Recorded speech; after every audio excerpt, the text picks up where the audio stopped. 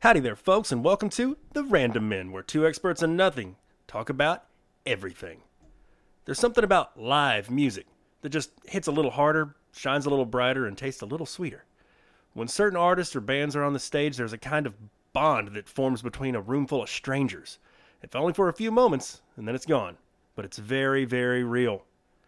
So if you had a magic concert ticket that could let you catch a performance from any artist in any decade, who would you choose? And that, my friends, is the theme of today's conversation. So get ready, because today, two random men discuss the musicians we wish we could have seen.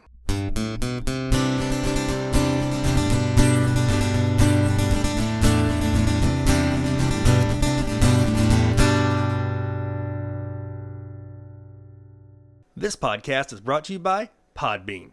Podbean is the easiest way to create your own podcast. We personally use Podbean to host this show, The Random Men. Download the free Podbean podcast app to start, record, and publish your very own podcast in minutes. Podbean provides everything you need to run your podcast, and you can record and publish episodes directly from the app to your phone. Download the free Podbean app today. That's Podbean. Head on over to Podbean at www.podbean.com and use the code podcast21 for your first 30 days of podcast hosting for free. Y'all go check it out. So with the passing of Meatloaf last week is really what brought up this discussion that we're going to be having. Yeah, great. That one was rough. You know, for me, that was, like, personally, that hit me hard because I've been a huge fan of Meatloaf for a long, long time. You had Meatloaf songs in your wedding. So, yes, I danced and sang pretty much an unchoreographed version of You Took the Words Right Out of My Mouth at our wedding. So, very, very near and dear. My wedding, my marriage was almost over that same night. Liz is looking at me like, I married this guy. Too much Meatloaf. Oh, man. No, hell, we used to do Meatloaf at karaoke all the time. Not well. So I remember... but we gave it our best shot. You still can't do Meatloaf justice on karaoke. That's true. At least yeah. being us. I remember being younger and I guess you would say MTV in the heyday when they were really focused on music. At least when they were still playing blocks of music videos. Of course, I Would Do Anything for Love came out. Oh, yeah, and hit hard. And like that was even still the condensed version because the original version is like 12 minutes long or whatever. Mm-hmm. But here came this song that was like, I know Meatloaf had been around a long time, but I had never heard of Meatloaf. I'd never heard another song of his, really. But then sitting there watching that video and listening to that song, I was like, what the hell is this? Immediately made you want to dive in deeper. Oh, yeah. Like, I mean, this is crazy. That was, 93? So I was 6, 7 years old, and I was still like, this is crazy. What is this mini movie? Yeah. And then, the movie, of course, it was directed by Michael Bay. Did you know that? You know? You think about it. Yeah. Because I watched the video right after I heard had one of those nights of anytime an artist like that passes away, you do a montage night. Their albums are going to blow up, being downloaded and stuff. And I was like, I'm going to sit out in the garage and just listen to Meatloaf and have a couple beers. Mm-hmm. And watch the video, Anything for Love video. And yes, completely, it has Michael Bay vibes. The opening scene on the motorcycle makes me think of an Armageddon when they're hunting down Michael Clark Duncan's character. When the police are trying to arrest him. Trying to get everybody. He's on the motorcycle, but then the end, it looks just like a scene out of Transformers where they're driving off in the sunset. It is like, this is amazing. The camera angles and everything when they're in the mausoleum. Mm-hmm. Yeah, that is not surprising. I did not know that, but I'm not surprised that is a Michael Bay. Mm-hmm. Early in the career, I guess. And, they kind of did it as like a mashup of Phantom of the Opera meets Beauty and the Beast type thing. Mm-hmm. I can see that. Which I guess that's kind of in itself pretty similar anyway. Whoa. Yeah, you can't think about whoa, wait a minute. Epiphany. Anyway, then I remember when I got a little bit older going to Walmart one day and when they still had all the albums laid out in that big display case where you can see them. This was before they started carrying vinyl. This was back before we even had a super Walmart. But anyway, I remember going over there and digging around and I found a CD that was Meatloaf, the original Bat Out of Hell album. And I bought it. That was, for me, I only had $10 on me and it was kind of a big purchase for me at that time. But hey, I went and bought it and I still have it. And I still listen to it. That's rare. I had remember CD cases? Yeah. the Trapper Keepers full of them. I had one stolen out of my truck that had everything I had collected for a year. And this was, way back in the 2001, maybe, something That's like that. us, and I'm sure a lot of people out there would relate to, that's like losing a very cherished thing. Oh, yeah, there was a lot of albums in there, cover to cover. And I lost everything. George Strait collections and all my Metallica and everything. Made me sick. That was about the time Napster was starting, though, so it was like, I think I can... It's not the same. It's not the same, but mixtapes. I can get the songs back, I guess. I can get it back, but to your point, Bat Out of Hell is one of those that from cover to cover, from start to finish, you can listen through the whole album, and it's fantastic. Every song hits... It just seems like one of those, you kind of lose yourself in it. It's a story book. Well, I mean, yeah, everything is so theatrical, and I don't want to say overblown in a negative way, but... It kind of is everything's just so monumental with everything. Yeah, but the rock guitars, the rock drums, the operatic composure of it, it was Meat's not voice much like it. Was, unlike anything we'll probably ever see again. But then with all the backup singers that he had, and he would feature these ones, they would have big parts in all these different songs, and just, man, musically, holy moly, him and Steinman put together some crazy, crazy stuff. And so... Did Simon come back for Bat Out of Hell 2? Yeah. Mm-hmm. And then they came back, they got together one last time to do Bat Out of Hell 3. Wow. Mm-hmm. It's a crazy... Very important part of music history. Mm-hmm. Yeah, because I still think the original Bat Out of Hell album, I think is one in the top 10 highest selling of all time. Yeah, and to be something that's very niche, that's not. There's not a lot like it. It's not like it was pop or it was regular rock and roll. Or 10 artists that had the highest selling albums in the top 10 list. Most people probably aren't going to think Meatloaf is going to be in that list. You know what I mean? Mm-hmm. So I do. So pretty crazy. That's a historical music thing, I think. So yep, the passing of Meatloaf, that was rough. I got it on vinyl, and there is something about a vinyl record. Hell, y'all got me, us, the record player. Yeah. And yeah, that was one of the first ones I got a hold of. I went to, not buying it or ordering, I went to an estate sale, and I got an original Thriller, too, at the same estate sale. They didn't know what they had. Sweet. And Rumors by Fleetwood Mac, and a bunch of 1999 Prince that had just been sitting. Yeah, I'm sitting here looking over. There you got a milk carton case. Yeah. Milk crate full of just vinyl.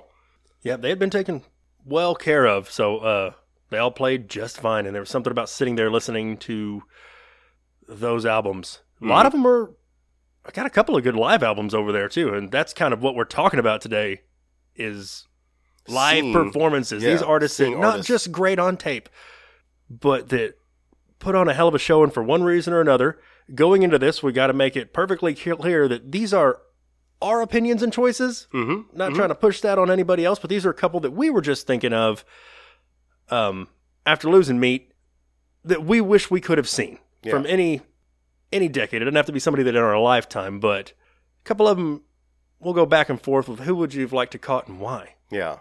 Yeah, and I think there's a few of them that we're not taking away from some of the other artists, but everybody you would say Elvis, the Beatles, we set Queen, stipulations on this before we started that you can't just say Queen and Prince and Meatloaf, say. Yeah.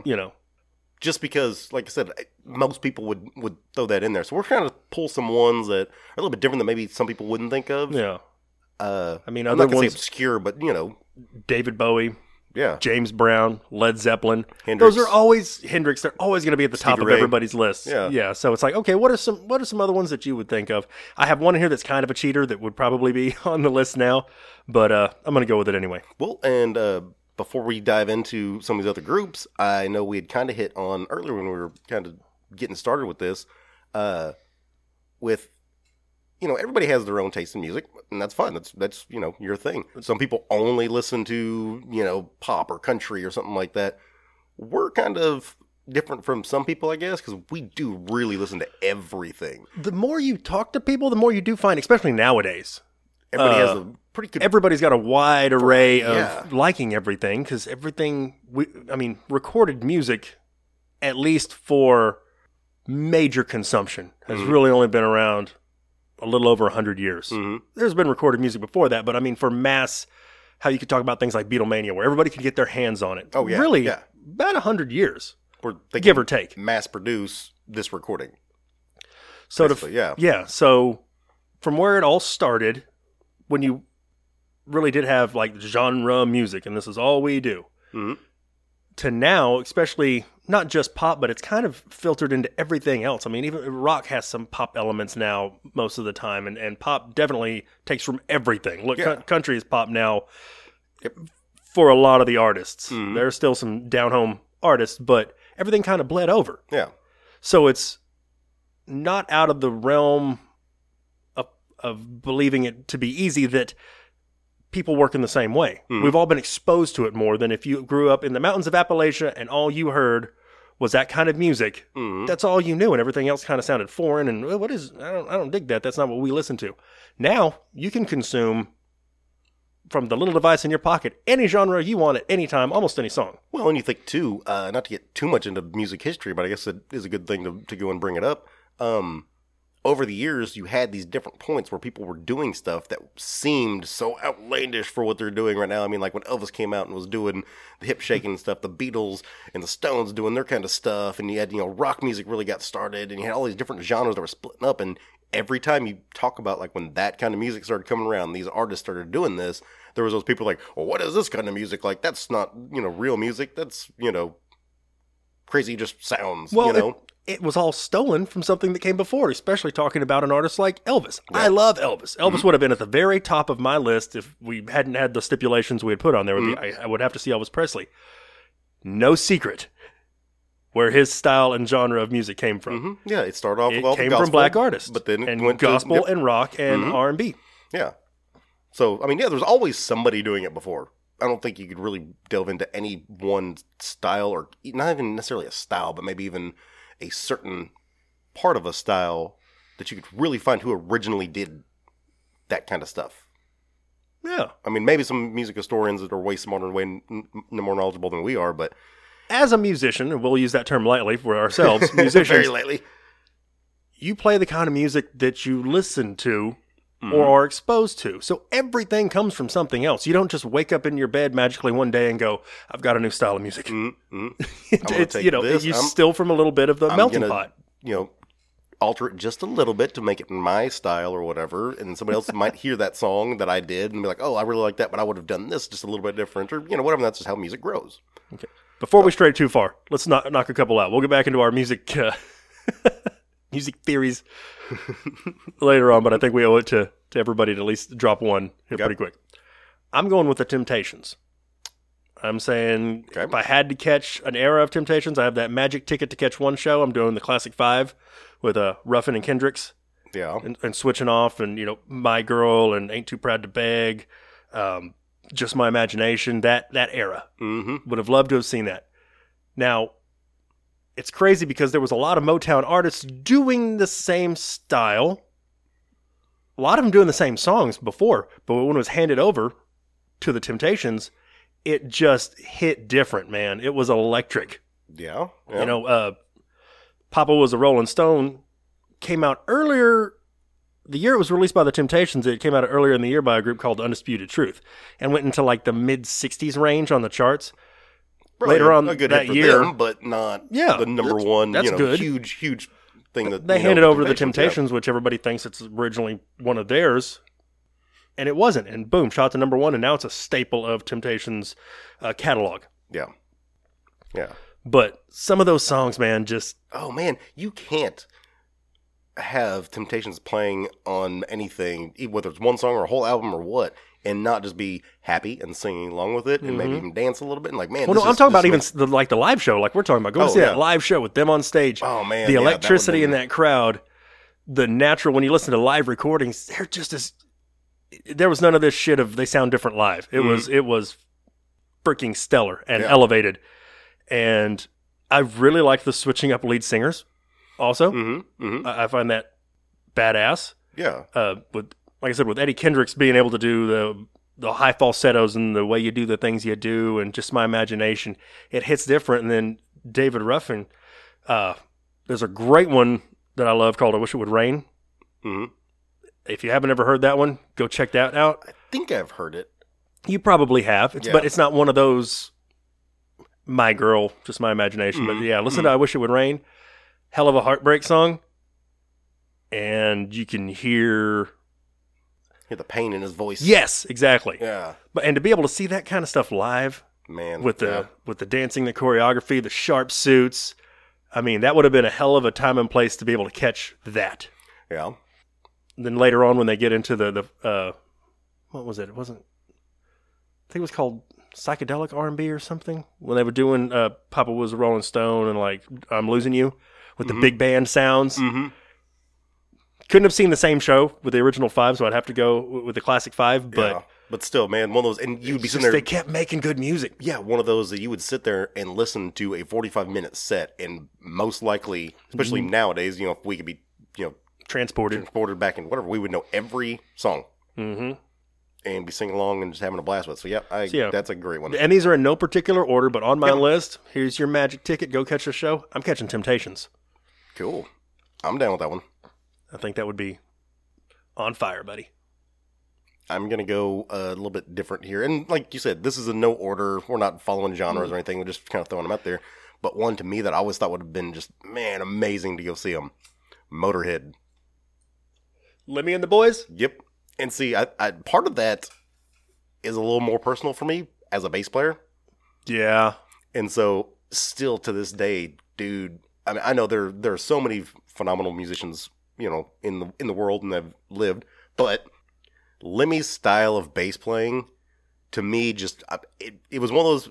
You ever heard the term like you listen to a song and that just makes you want to drive fast? Yes. Yeah, that was everything Motorhead. It's aggressive. It's aggressive. It's in hard. The best ways. But it's just you dig it, man. And a bunch of songs that they did, some people might not know them. Everybody knows Ace of Spades. That's one. Yeah, it's on my playlist for if I'm working out. Ace of Spades is on there. Of course, and they kind of had a resurgence a little bit later on because of pro wrestling, because Triple H started using the game as his intro music. Yes, and he even said that in the Attitude Era, that his kind of early on, Triple H actually kind of tried to mimic Lemmy. That's why he had the chops and everything, and from then on, I think pretty much every time that he had a intro song, it was a Motorhead song.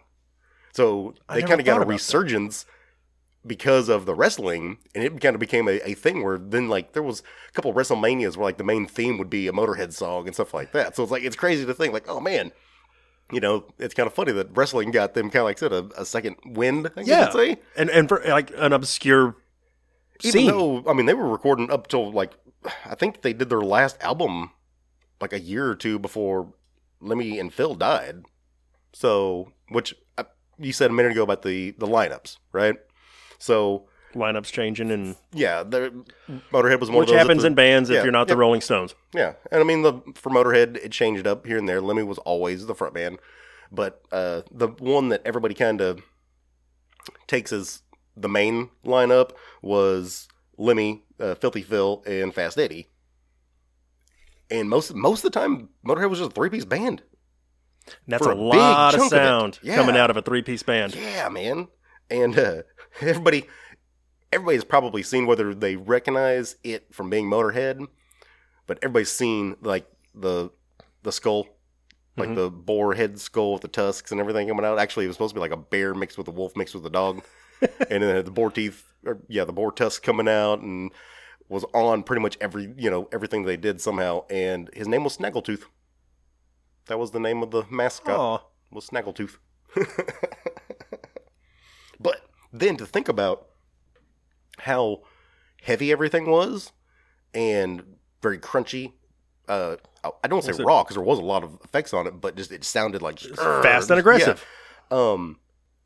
Lemmy always said that he actually kind of felt that they associated their style of music kind of associated more with punk than metal.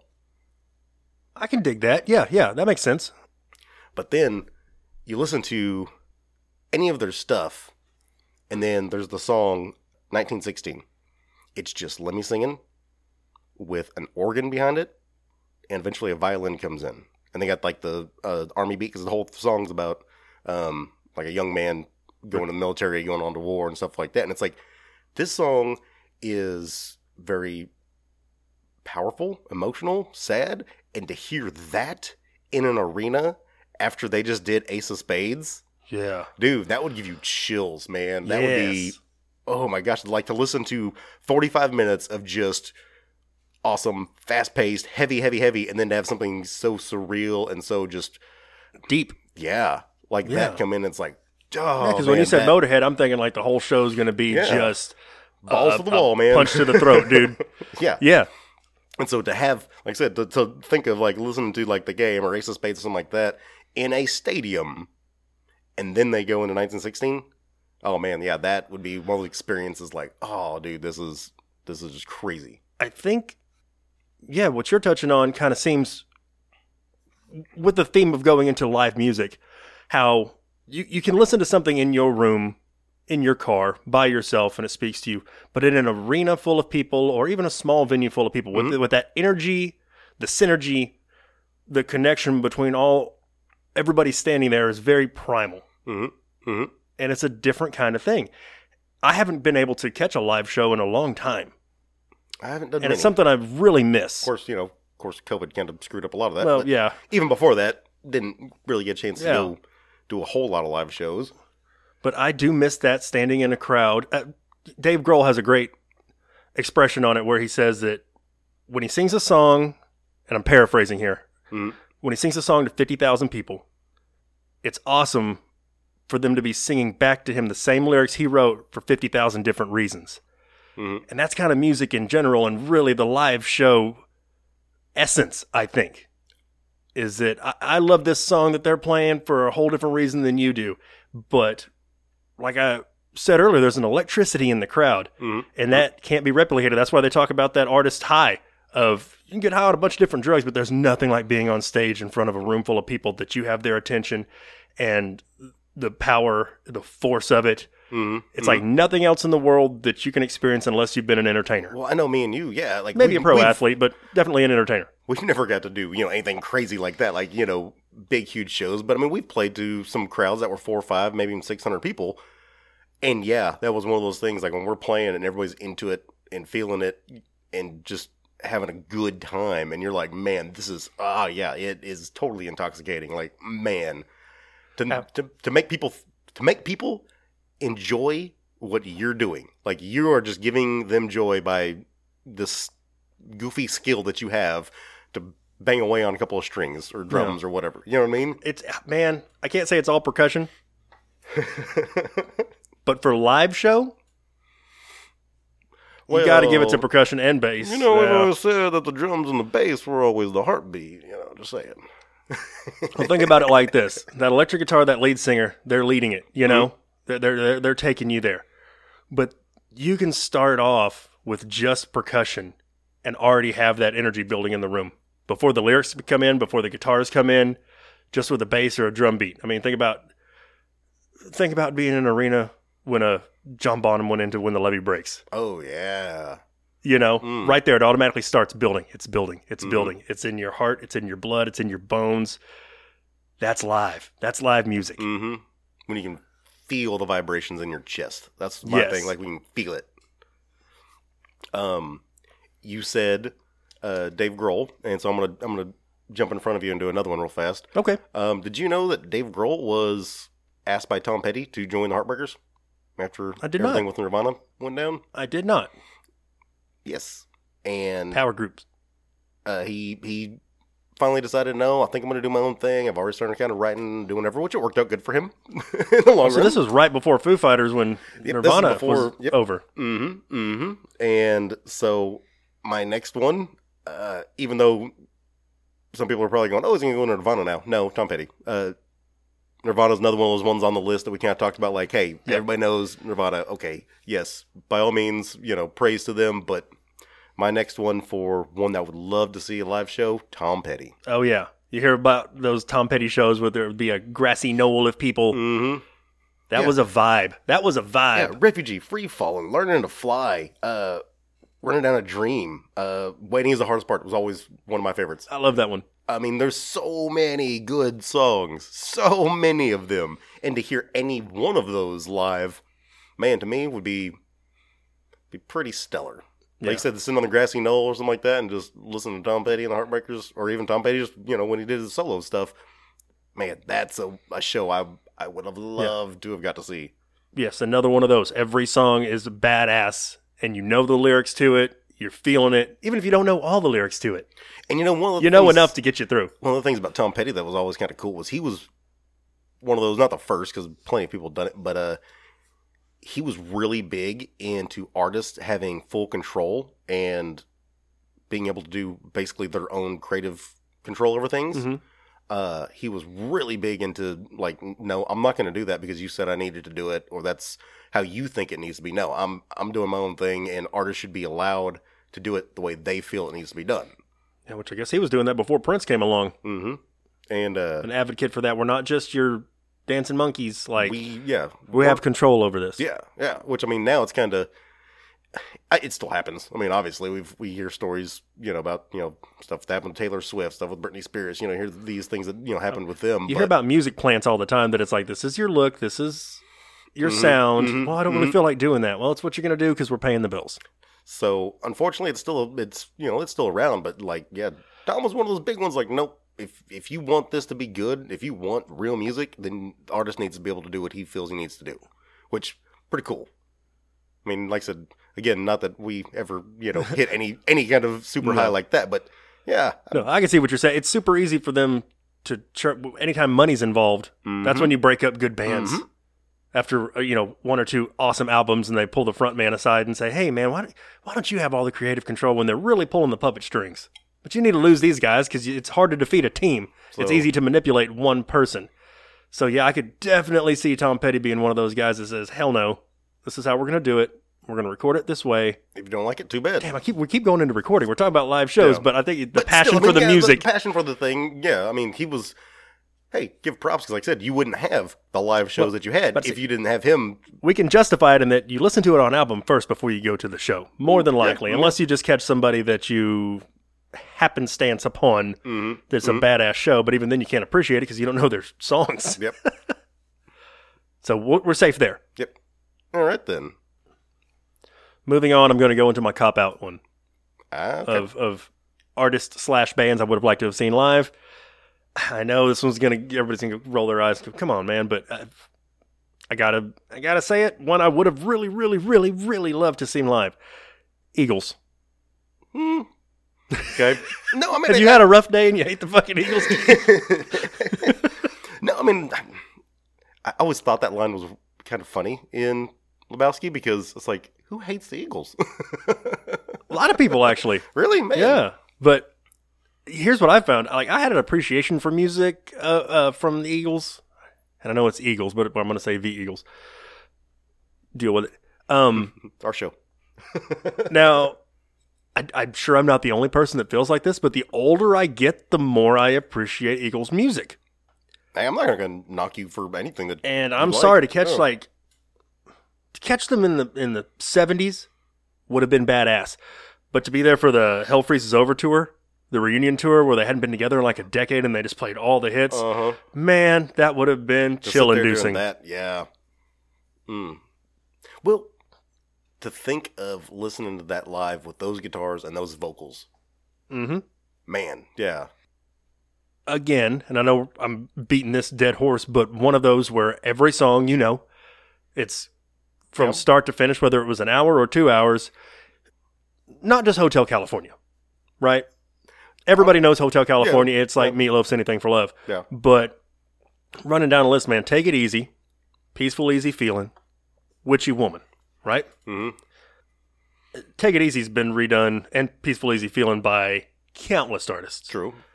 Seven Bridges Road. I think really most of these people that we're going to talk about, people have redone their. Oh, absolutely. Every song on their, like I said, in their catalog. We were talking about Motorhead a minute ago. They would do like entire like LPs and stuff like that. That was just them covering stuff just to do it for fun. We wouldn't have Metallica if we hadn't had Motorhead. Yeah. There you go. And that's something Hetfield said. But back to the Eagles. Seven Bridges Road.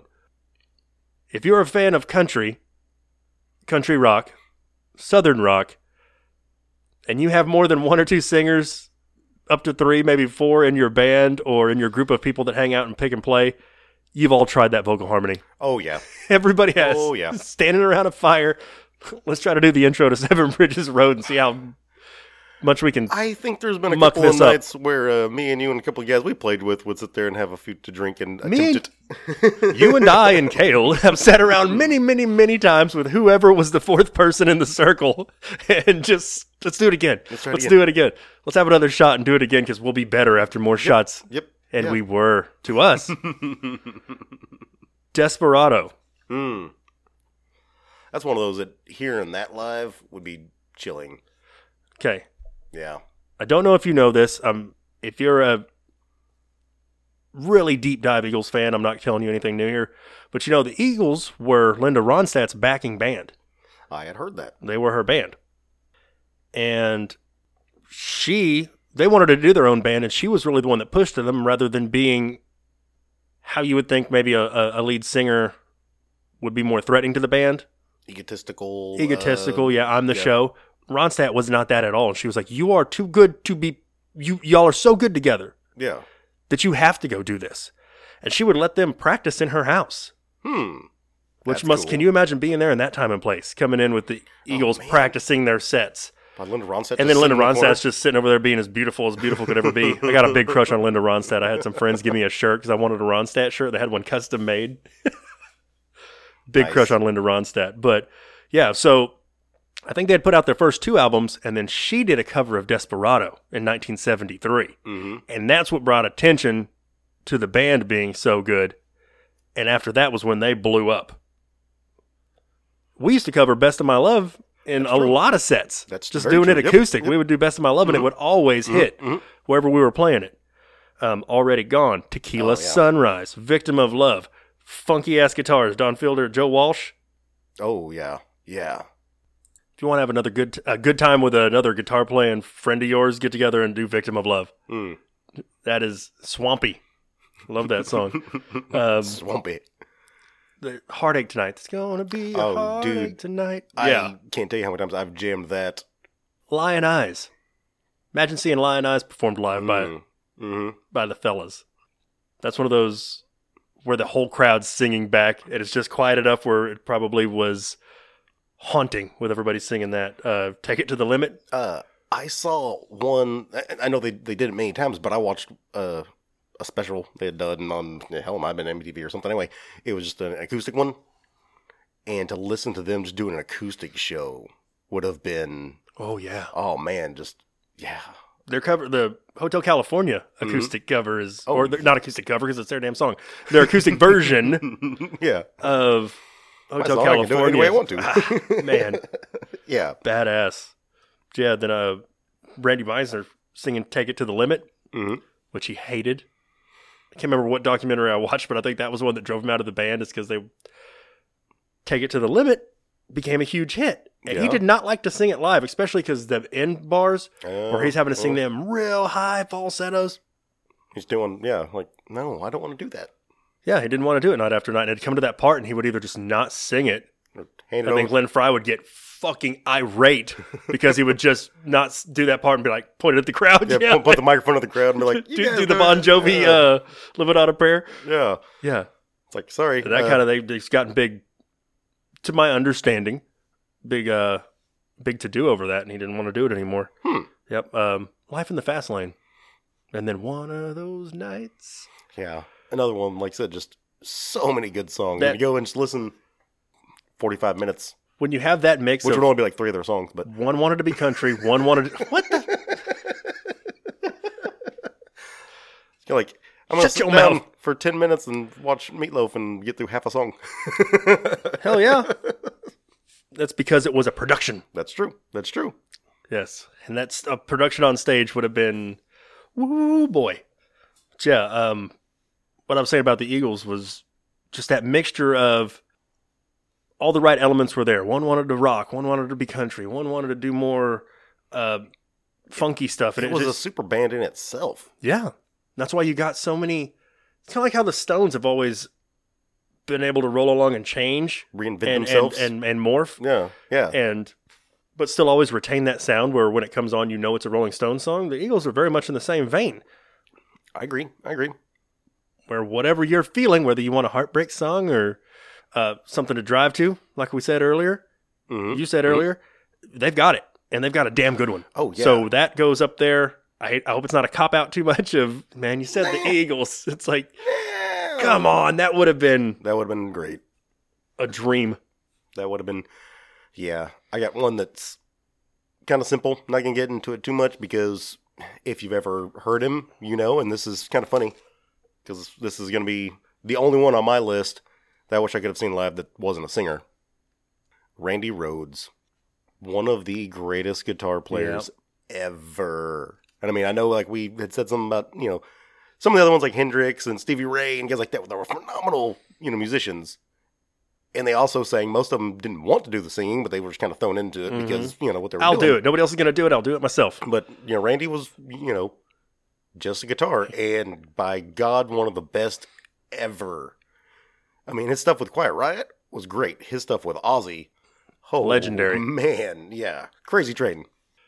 That, when you hear Crazy Train, that guitar solo is just mind-blowing, face-melting. Yeah. For rock guitar players, one of the first songs they want to learn. Yeah. You think of him, you know, he passed away at 25 years old, but the legacy that he had what a waste. In his 8 or 10 years or whatever it was that he was actually active. And it's like, man, to be a guitar player that influenced that many guitar players that people sit down and like, I want to pick up a guitar because of what I just heard. Knowing that there's no way you're ever going to get that good, but still. Yeah. You can't reach God level. Yeah, exactly.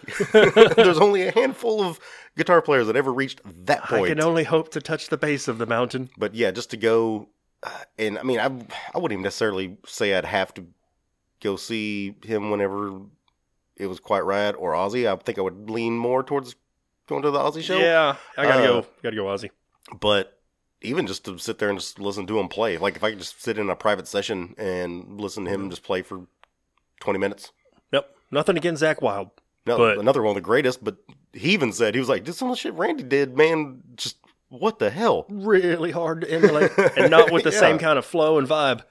Yeah, so that's my one on the list that's just a musician, but yeah, to see Randy Rhoads live, man, that would have been sweet. And then, like I said, you add in if he was with Ozzy, okay, added bonus. Yeah. Ozzy show would have been phenomenal. Since we're on rock, I'll just touch on this one. I'm not going as in-depth as I was with the Eagles, but just Texas boys.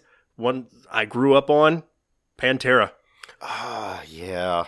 Would have loved to have seen Pantera live. I remember driving to work, and I was listening to a country station. I think it was like 95.9 The Ranch or something like that. And I'm driving in my car, going to work. It's probably 8 o'clock in the morning. And the DJ got on there and was like, hey, we understand that we are more of a Texas country station. We play this kind of music and whatever. But because of Pantera being from Texas, because of, you know, their fame and everything like that, we felt that we owed our listeners to let you know that last night in a bar, I can't remember where it was actually at, where it happened, but they were like, Dimebag Darrell was shot and killed. And I remember getting to work, and I actually had a tear running down my face. And my boss was like, is everything okay? Like, what's going on? And he thought that a family member had passed away. And to me, I was like, no, but still, it was one of those guys that like, damn, dude, growing up, man. I grew up with like, that. Oh, yeah, that one was rough. And I mean, when we lost Vinnie Paul, too. Yep. That was another big one, man. Just so it's like you'll never have that again. Nope. So yeah, catching an original Pantera show back in the day. I thought y'all tried to go to a Pantera show and like I think we did. Something happened, but we were pretty young then, and so it was like we could have tried to sneak out and go catch one, I guess. But thought we had more time. Honest to God, yeah. That's unfortunately how a couple of these artists on here are. Speaking of, another one that way too soon, Buddy Holly. I was really sad when Buddy Holly died. When I heard about that. There were songs made about it. Yes. But Buddy Holly, only active for 7 years. 7 years. and to think about all the Buddy Holly songs that everybody knows. Before you get into the Buddy Holly, Mm-hmm. on the 7 years thing, Nirvana was only around for 7 years. Look at the impact they had. Yep. Yeah. So I wonder if that's almost like the 21 Club, where it's like 7 years. Of course, Hendrix was only around for 4. That's true. Jimi Hendrix was only 4 years. That's very true. Look at that. Look at still to this day, you say Jimi Hendrix to anybody, and they know immediately who you're talking Richie about. Valens was what, 2 years? Yeah. I think he did like 1 or 2 albums, or like an album and whatever the short little album, like LP or whatever it's called, like this, like a. We're good like musicians. 5 or 6 songs. But yeah, I mean, and that really speaks about the artist, the band, to have that kind of influence out of just that short of a time. Yeah. 4 years, 2 years, 7 years even. To have the cultural relevance and weight that they still hold 60, 30, 20 years later. Like, I mean, it's insane. Again, I'm gonna say this about listening to radio or an album or something like that, but I'm gonna go back into the live show thing. But when That'll Be the Day first came on, could you imagine being in that time and listening to that and going, "What is this? Ooh. This is amazing"? Or say you just so happen to end up at a show and they start going into That'll Be the Day or Peggy Sue or Oh Boy. Hell, we used to cover Oh Boy. We did. We used to play that all the time, man. That's a toe tapper. It's just a fun song to play, man. And so, yeah, here you go. Another one that only 7 years and damn, left a huge, huge legacy. So you got Buddy Holly. That's a great pull. I always loved Buddy Holly. Who else you got? Okay, so I know earlier I said Motorhead, and then I brought up Randy Rhoads. So somebody would have assumed I'm going to go with another metal or heavy band. Honest to God, one of my favorite groups ever that I wish I could have seen live, Roxette. Roxette? Roxette. Now, okay, do tell. Now, I've been around a couple of people. I'm not judging you. I've been around a couple of people that I've said something about Roxette, and they're like, man, I think I know that one song or two, whatever. To me, they kind of seem like that group that you would listen to a song, like, man, I really like that. That was cool. And then you hear another song, and you're like, that's the same group. And then you hear another song, like, wait a minute, they did that one too? And it would kind of do like this chain of stuff, because Must Have Been Love. Yeah. Listen to Her Heart. Yes. Spending My Time. Fading Like a Flower. Joyride. Dangerous. And Sleeping in My Car. Oh, and The Look.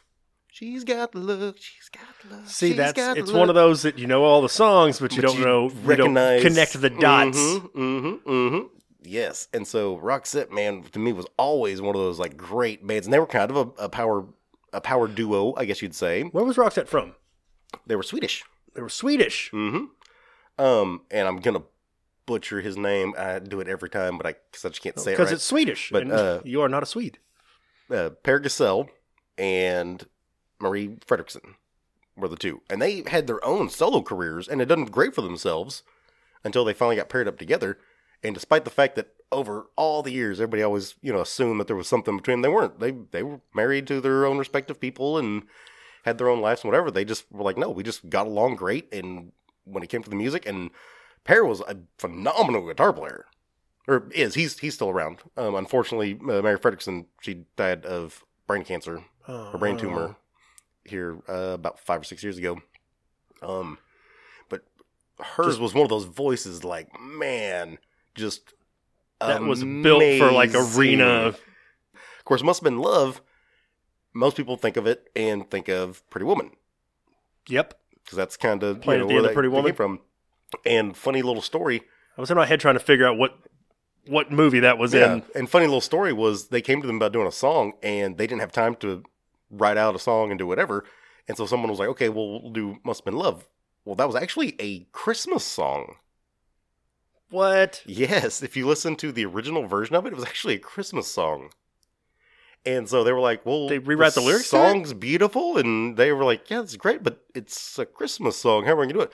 So they went in there and just like changed like I want to say it was like 5 words in the song and made it work into the song that we know now. Like, just changed a few little things. Like, they didn't have to go back and even re-record the whole thing. All was she just went back and, like, recorded little bit parts of it to make it not be a Christmas song anymore. I'm trying to think of the lay a whisper on my pillow, see the winter on the ground. Mm-hmm. Is that the It's a Christmas song. And yeah, like I said, just changed a few words to make it more into where it's not a Christmas song. But yeah, I mean, that's one of those songs. I believe they would call that serendipitous. That's one of those, of course, my favorite was always Dangerous. You know she's a little bit dangerous. Sing into the mic, bro. Oh, dude. No one's going to believe that we could. I love Roxette. People used to pay money to see us. Well, I was not the singer. You were. I was the bass player. So I should refrain from singing anything. But you did always try to get us to do that song, too. Like, you want to do Dangerous? Yeah. We'd look at you and go, next. And you're like, we should totally do Dangerous. I know. I met up with some other guys here not so long ago, and we'd started a little group and started doing some stuff. And I kept trying to talk to him. I was like, can we do, like, any Roxette, please? Just one. Like, any one of them, I'll do it. And everyone was like, yeah, come on, doesn't man. translate well into a honky-tonk. True. Very true. I don't know. You can't listen to Must Have Been Love and not be like, okay, that's a beautiful song. I think I've done it on acoustic once. I know we've done it karaoke. That's what you have to do. Every time y'all would throw out shit to me and be like, why don't we do an Aerosmith song? And I'd be like, Steven Tyler, guys, I can't do that. Yeah, I can't okay, do that. But how about we do Bon Jovi? Again, John guys, Bon Jovi, I can't sing that. It's like, translate it to acoustic and we can pull it off. Yeah.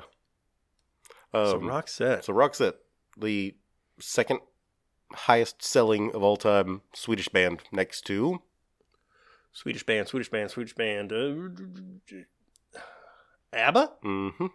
Aha! Yep. Score one for Kenny. Man, yeah. Hard one to follow. Like, yeah, ABBA. But definitely had in their own right. I guess we'll throw in that we'd both like to catch an ABBA show. But they're all still around. So, I mean, I guess technically it could possibly happen. Yeah. But we're kind of talking about heyday, though, right? Like, I thought we were trying to do just like bands you could never see again because no, you're right. Disbanded for good, or somebody passed away, or whatever it was. Those were the rules. Yeah. So, but yep, Roxette had a great run on the charts for different things.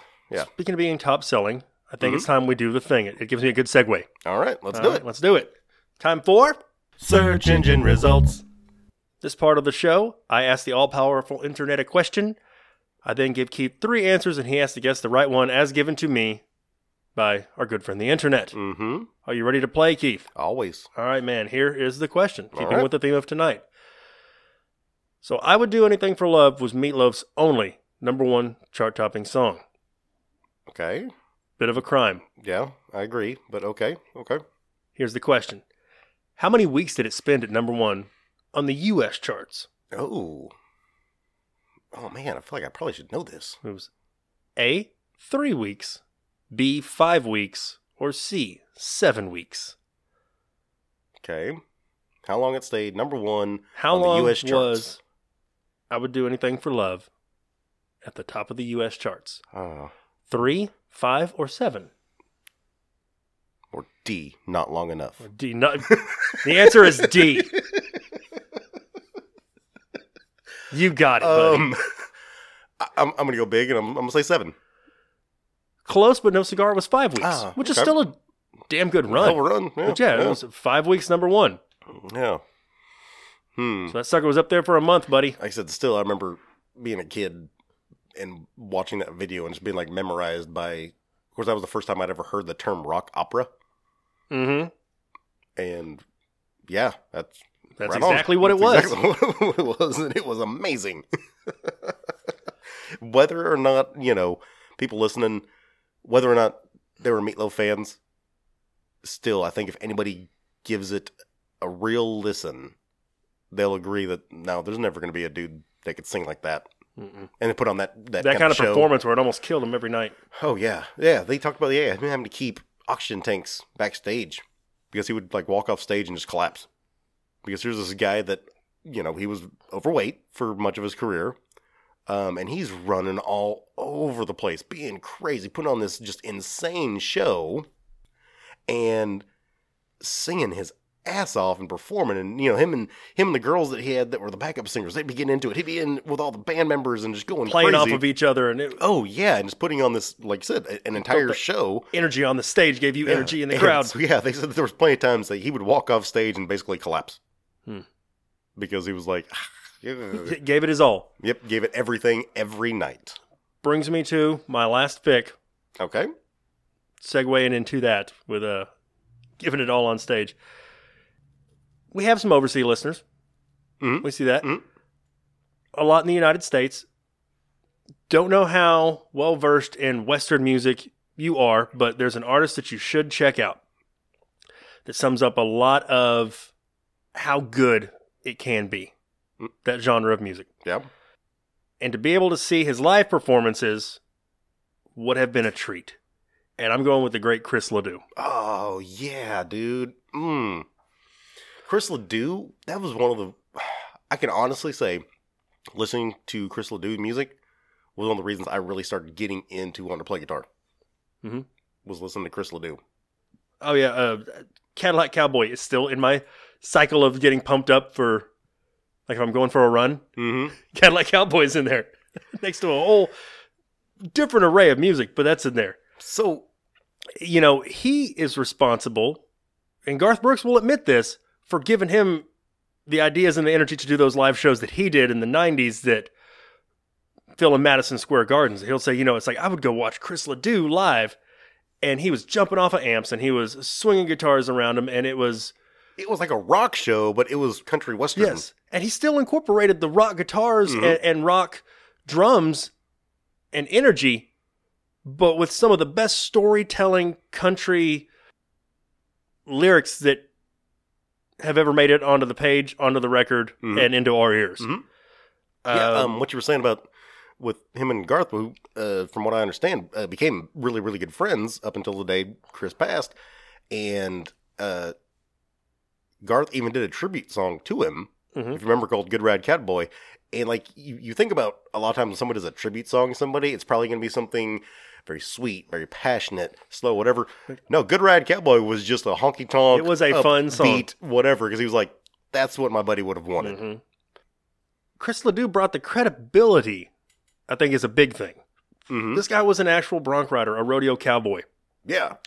He would be in the rodeo during the day and then get up on stage and play the after party rodeo show, whatever, after he'd been riding all day. So yeah, not only a great act and talent, but also got a bit of a all around guy. Yeah, he could do it all. Yeah, very talented. Yeah, the flavor brought for that real heritage that he would sing about was so genuine that you believed every single word. It was not, at any point could you say that was a manufactured, built in a cubicle country song out of Nashville. This was real deal, genuinely felt heart-spoken, put on the page on a pen and paper while he was driving down the road, and, it lived it. It was lived in. Every song felt lived in. Mm-hmm. And needs more credit than has been given due. Dude, Bareback Jack, Life is a Highway. Yeah. And everybody's heard Life is a Highway, maybe not necessarily his version.